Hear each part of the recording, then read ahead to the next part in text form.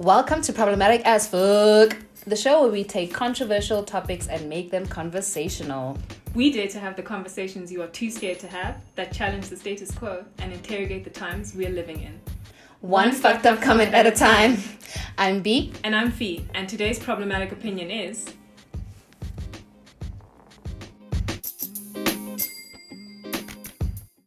This week's problematic opinion is that you, yes you, listening to this podcast, you killed your favorite artist. Mm-hmm. Yeah. And we're not kidding. Just kidding. We are. But this week's problematic opinion is about how when we listen to artists who have a lot of pain and they sing about their pain, and then a couple months later we found out that they have passed away or they overdosed on drugs, are we to blame for that? Did we kill our favorite artists? Hectic. Yep. I don't know why I'm laughing. I got a dark sense of humor, but for real. So yeah, as Fee said, today we'll be talking about suffering for your art, and just looking at, if there's a connection between mental health and creative genius. Some examples that you've seen so far is Kanye. I know I always come back to Kanye, but I'm not ready to let him go. Yeah. But yeah, other examples are just Sylvia Plath. She was an author who essentially stuck her head in an oven while her kids were sleeping in the other room. She's a world-renowned author. Another example is Virginia Woolf. She walked into a river and drowned herself. Basquiat as well, who's a fine artist. He overdosed on heroin. Heath Ledger, who was an actor. Where's the Joker? Is it Batman? Yes. Yeah. That is Batman. Yeah. The Joker from Batman, who apparently couldn't differentiate between himself and being the Joker anymore, and so he used to take medicines for that to try and differentiate, and then eventually overdosed. So yeah, we'll be looking at that basically. Those kind of artists who, and then there's the people, those are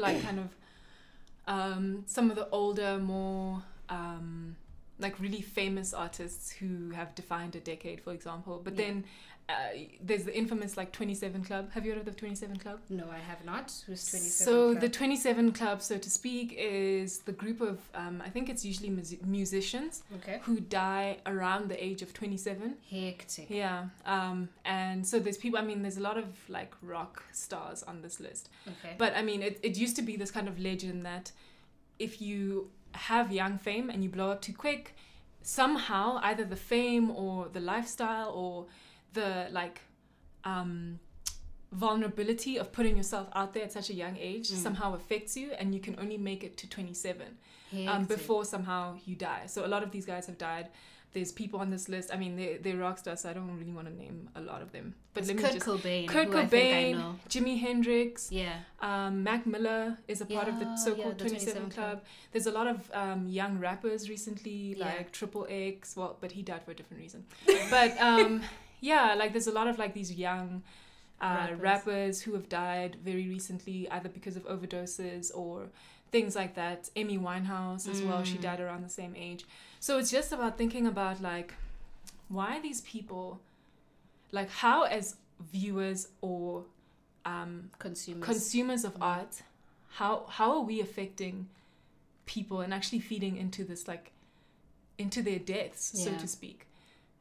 Well, I think a lot of the times these artists, when they do eventually pass away, there's semblance of their pain that you have sort of consumed in their music, right? Yeah. So a lot of the times it's almost not a surprise to find out that for example, Amy Winehouse, I know we were making this joke earlier, but she said that, guys, I need to go to rehab. Yeah. And we were no. So exactly. Make another album, girl. And I think it's because, we as consumers relate more to pain and sadness, etc., and consume that more than happy music or happy films or happy things. And so I think a lot of the times these artists are under incredible pressure to keep producing that kind of music. Yeah. And it sort of becomes part of their identity. So for example, Eminem now, who even listens to Eminem now? To sober Eminem anyway. Right? We were listening to him when we were talking about hating his mom and and heavily on drugs. And heavily on drugs as well. So I think a part of us as consumers relate more to that darker side. And I wonder if musicians are not just musicians, but actors as well, if a lot of their art is an extension of what is happening in society and is a reflection of what's happening in society. And a lot more people are willing to relate to the heaviness, the sadness, than they do to happiness. Yeah. I think there's a couple of parts to this. Yeah. So the first part sounds like, what does it take for an artist to produce a piece of work?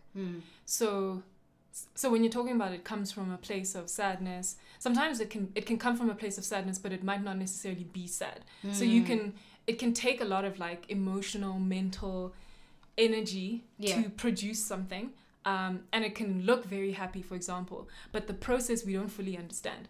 And so we might be able to engage with something like, who knows what Pharrell was feeling when he made happy song. Yeah. And I know we're jumping from artist to artist, but it's like, there is something about the process of making art that requires a level of vulnerability. Yeah. And it's not easy to get to that space. It's not easy to put it on a piece of paper or put it on like anything and then just present it to people, right? Yeah. So there's that one part of it, which is like, okay, what does it take for an artist to make the work? And then it's like the product that they make, whether it's happy or sad, and how we engage with it, right?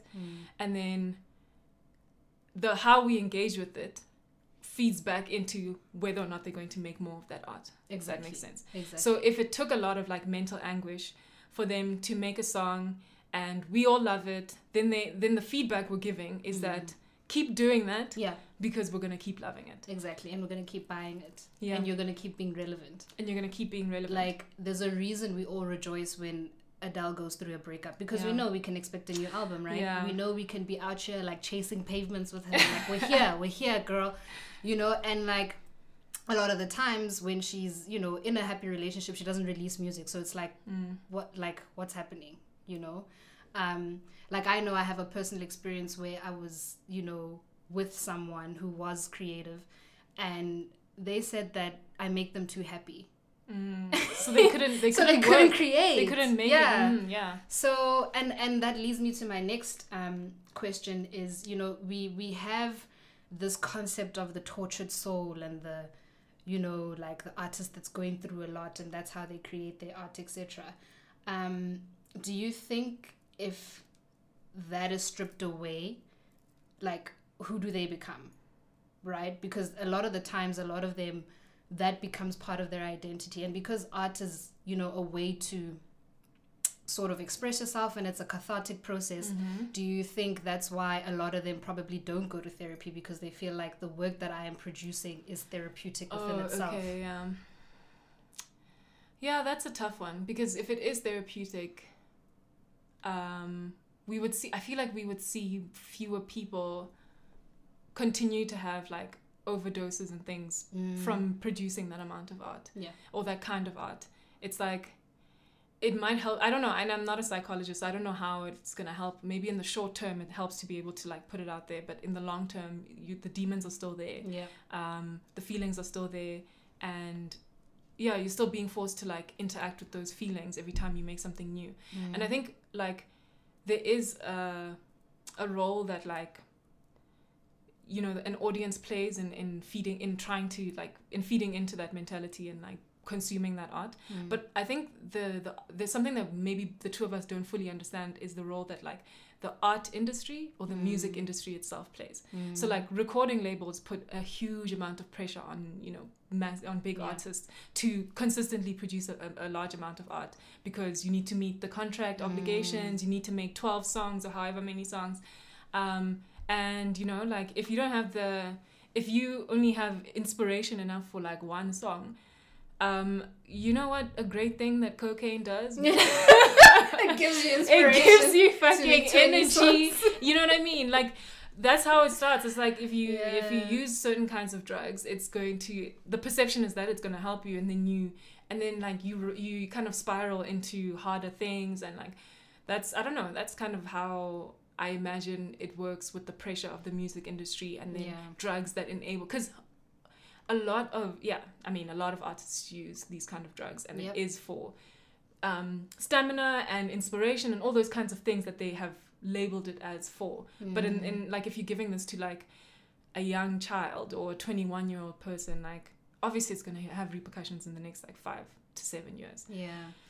So yeah, I don't know if I answered your question. No, it makes sense. And I think to your point of like putting incredibly like a lot of pressure on artists, we as consumers do that as well, right? Because when an artist is not releasing an album, we're all here on Twitter, or you know, they'll post an Instagram of them having lunch with their kid, and we'll comment like, girl, when you drop in where's your the album, album, where's the album? No, right? But the crazy thing is, especially now with things like Spotify, Apple Music, and all that kind of things, like we want music like quick, and we want like you need to. It's not like back in the day where, you know, there'd be like one physical CD in a year. Like now, if an artist drops an album in January, you're like, in June, you're like, what have you been doing? What are you doing? Life. Exactly. So there is a lot of pressure, especially now, to constantly produce art. And I wonder what kind of effect that has on like the young artists that are coming up in this time, and like the pressure that it puts on them and things like that.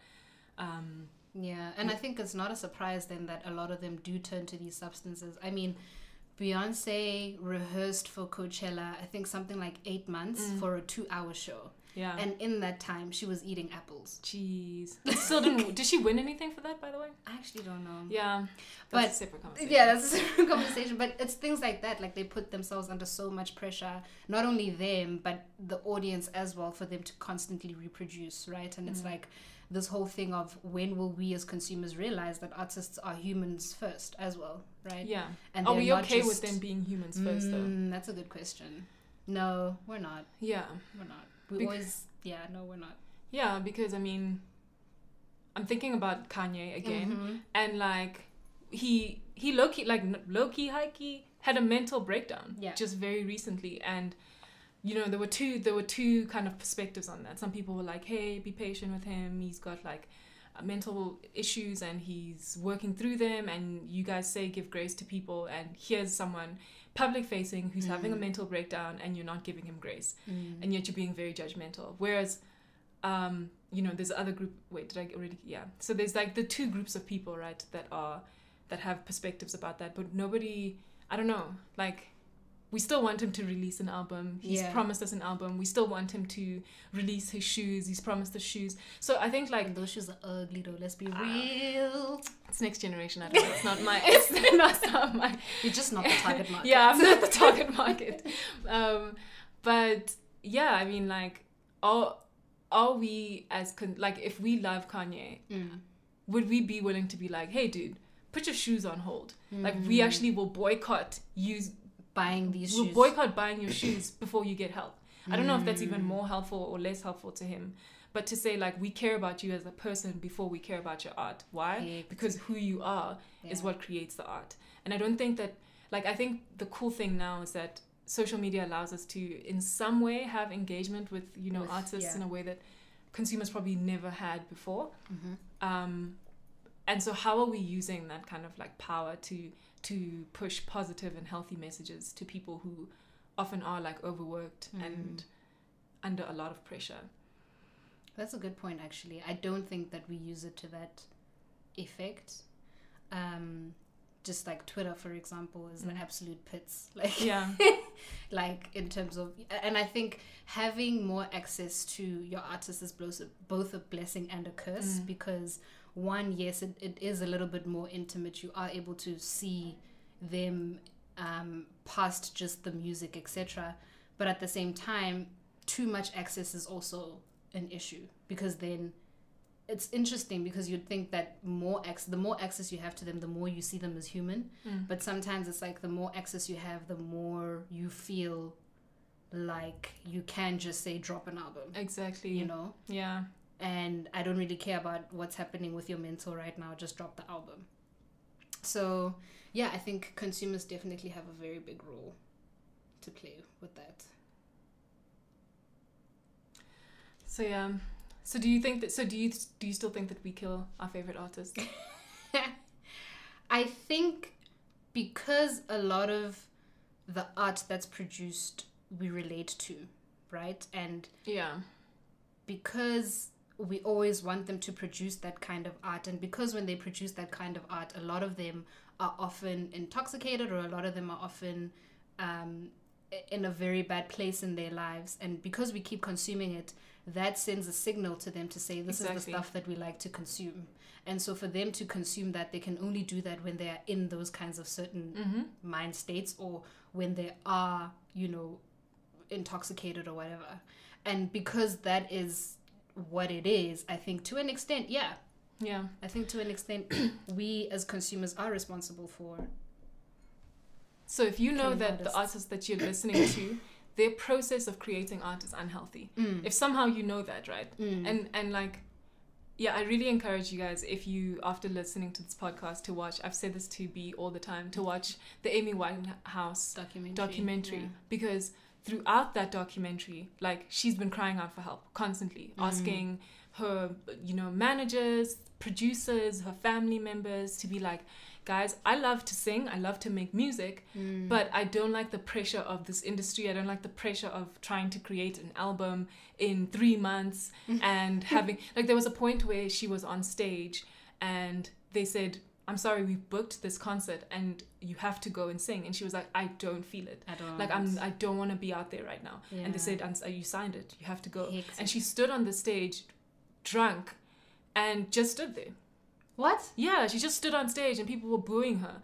And like, I think, I don't know about, you know, at that time, whether or not people understood that the process she was undergoing, and she was taking drugs and drinking, and the breakups and the pressure, that was what was producing the music that she was making. I don't think people understood that. But if we know that it is unhealthy and that your favorite artist's process is unhealthy, I think there is some level of responsibility to kind of pull away from that and be like, hey, like, take care of yourself first, because I know I might not have you for the next 10 years if you don't. So yeah, I think that's a part of like loving art. I agree. Is actually, loving the artist as a person.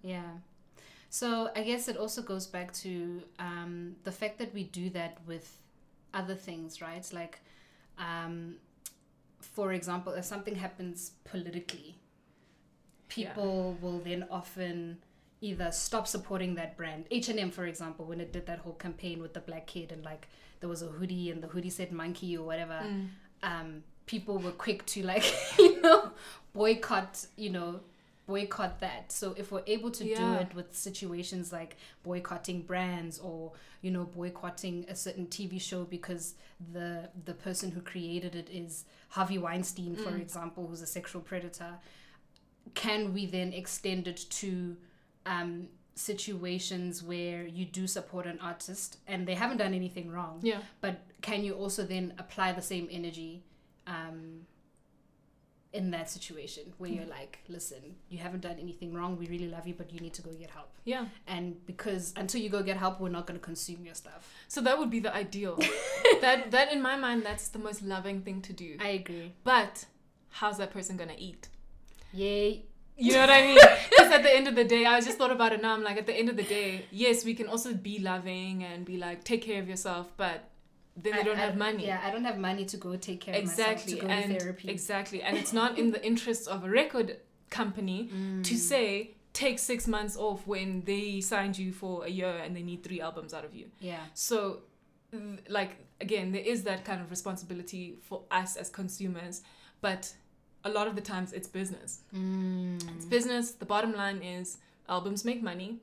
And if it's going to take a little bit of pain for you to produce an album, like just a little bit of cocaine, yeah, you'll be fine. Exactly. Just, then they just kind of look away and you make the money. That's hectic. Yeah. Does it work the same with athletes?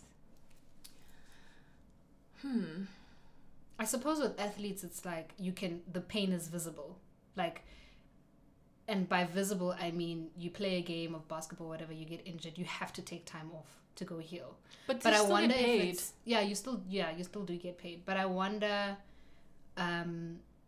if it's more with artists. A lot of the times it's more mental, so you can't really see where they've been hurt. You know, like, I guess with athletes it's like, well, you broke your leg, you can't play, so you can't play, so go take time off and go for therapy. Yeah. Honestly, yeah, if you guys know of any athletes, I can't say I know any athletes. There's Dennis Rodman. You know Dennis Rodman? Yeah. He was kind of off the rails a little bit. And I think after Chicago Bulls, after their last season or whatever, other players got traded and he just got fired because they were like, actually, you're a destruction to yourself. So I suppose it doesn't apply to athletes. Oh, I suppose, yeah, I don't know. But I mean, with team sports, I guess it's different because you're supporting a whole team. You're not, and for a manager of a team, in that way, again, the risk is diversified. So if you lose like one great player on your team, I can just take the person on the bench to like. Yeah, it'll be bad for the team, and the team will need to readjust. But you can kind of replace that person. For individual sports, I think, if I think about maybe like Serena Williams, and what she went through with her pregnancies, her pregnancy, and the complications with that.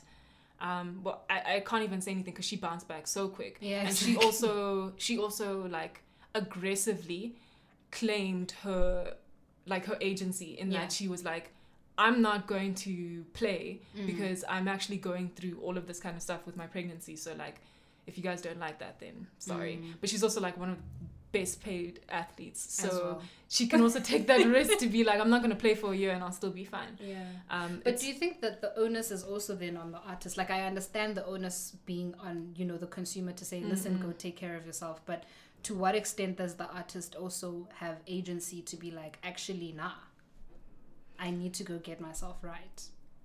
Because it's I think it's one thing to have your tribe rally behind you, but if you yourself as an artist don't see the need to go for therapy or go fix yourself, then it's like, that's true. And you know who did that? Who? August. Oh wow. August Alsina, yes. Oh.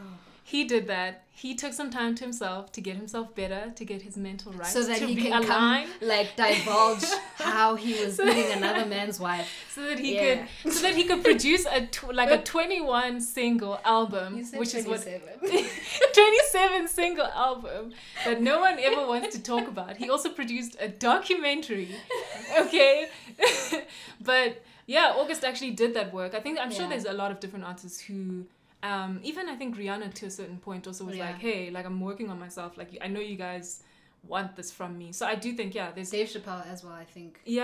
Took some time off. He was like, I think he left the show that he was doing, came to Africa, as they like to say, came to South Africa and just chilled and just disappeared for some time and then went back. Yeah.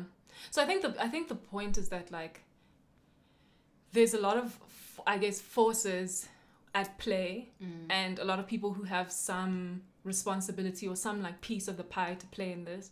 And, if the artist that you are supporting isn't at a stage where they're like, I'm like, therapy's not important to me, I actually don't see a problem, whatever. I have therapy through my art. I'm not going to be destructive. My process is healthy or whatever else. I think we just need to be more fundamentally critical consumers of art and not just look at something or listen to something and be overwhelmed or taken by the art itself, but also like be critical consumers and look like deeper into what is the process, how is this person. And I know like people don't want to do that. No, that's just listen. People that's it. People don't want to do that. They want to dance, they want to listen to a good song. I get it, but what hurts the most is like finding out someone that you loved and that you literally grew up with, the music you grew up with, somehow took their life or was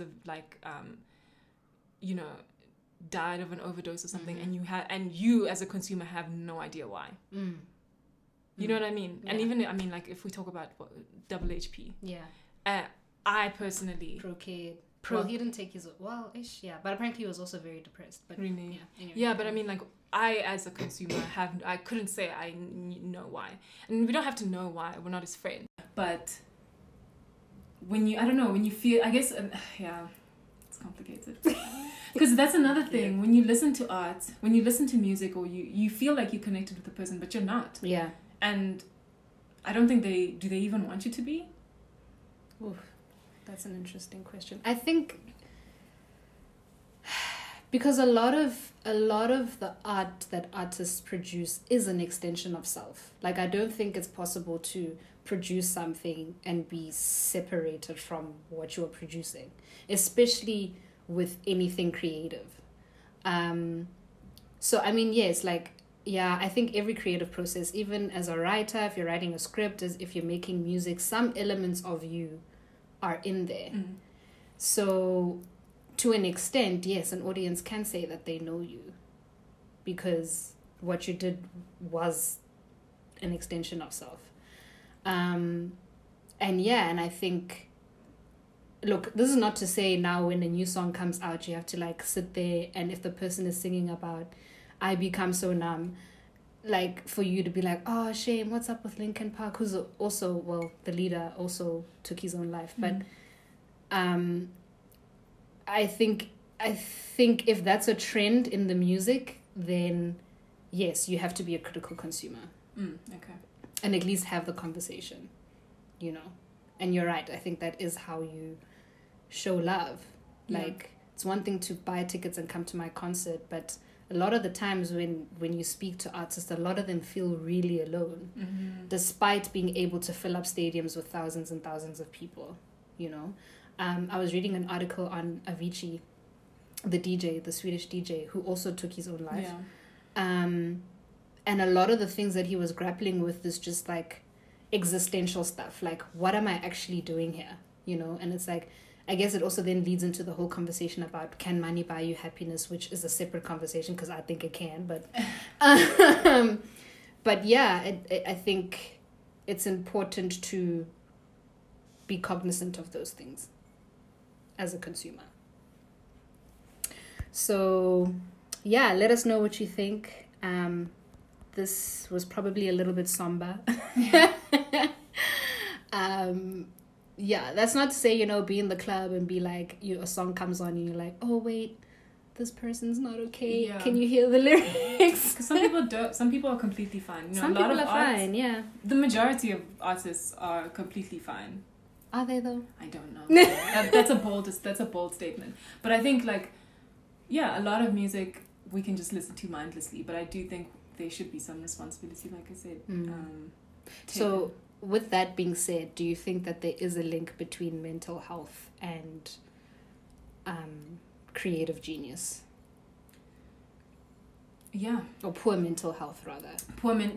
More like, I don't even know if I'd call it poor mental health, or like a level of like, not even introspection, but just like willingness to engage with yourself more. And sometimes that results in poor mental health. But because like, you're constantly within self, yeah. And then like you're saying, like it's a very isolating field. So you can have a bunch of fans, but you still feel very alone. So I think there are elements of the music industry that, like the music industry, I don't know about the art industry as a whole, but definitely the music industry, that do need to change. I don't know how, but I think from a consumer's side, there is a point where we do need to be a bit more responsible about people who are consistently telling us through their art that they're not okay. That they need to go to rehab. That they need to go and to we rehab. said no. Yep, and we got another album out of her and nothing else. Sure. Okay. But let us know what you guys think about the idea that there are connections between mental health and art, and whether a tortured soul is a part of an artistic identity that, you know, can't be stripped away, and whether or not we should engage with that as consumers. Send us your comments. Follow us on Instagram at problematicAFF_AFF. Or alternatively, if you like more official channels of communication, you can email us at afproblematic@gmail.com. You can also find us on, finally, Apple Podcasts. Woo-hoo! We are finally on Apple Podcasts, so follow us there. Please comment there. Please rate the podcast as well, so that we can get paid for this eventually. But you can also find us on Spotify, Google Podcasts, TuneIn, Anchor, Podbean, all of your podcasts. Wherever you find your podcasts, that's where we're there. Amen. Thanks for listening, y'all. Bye.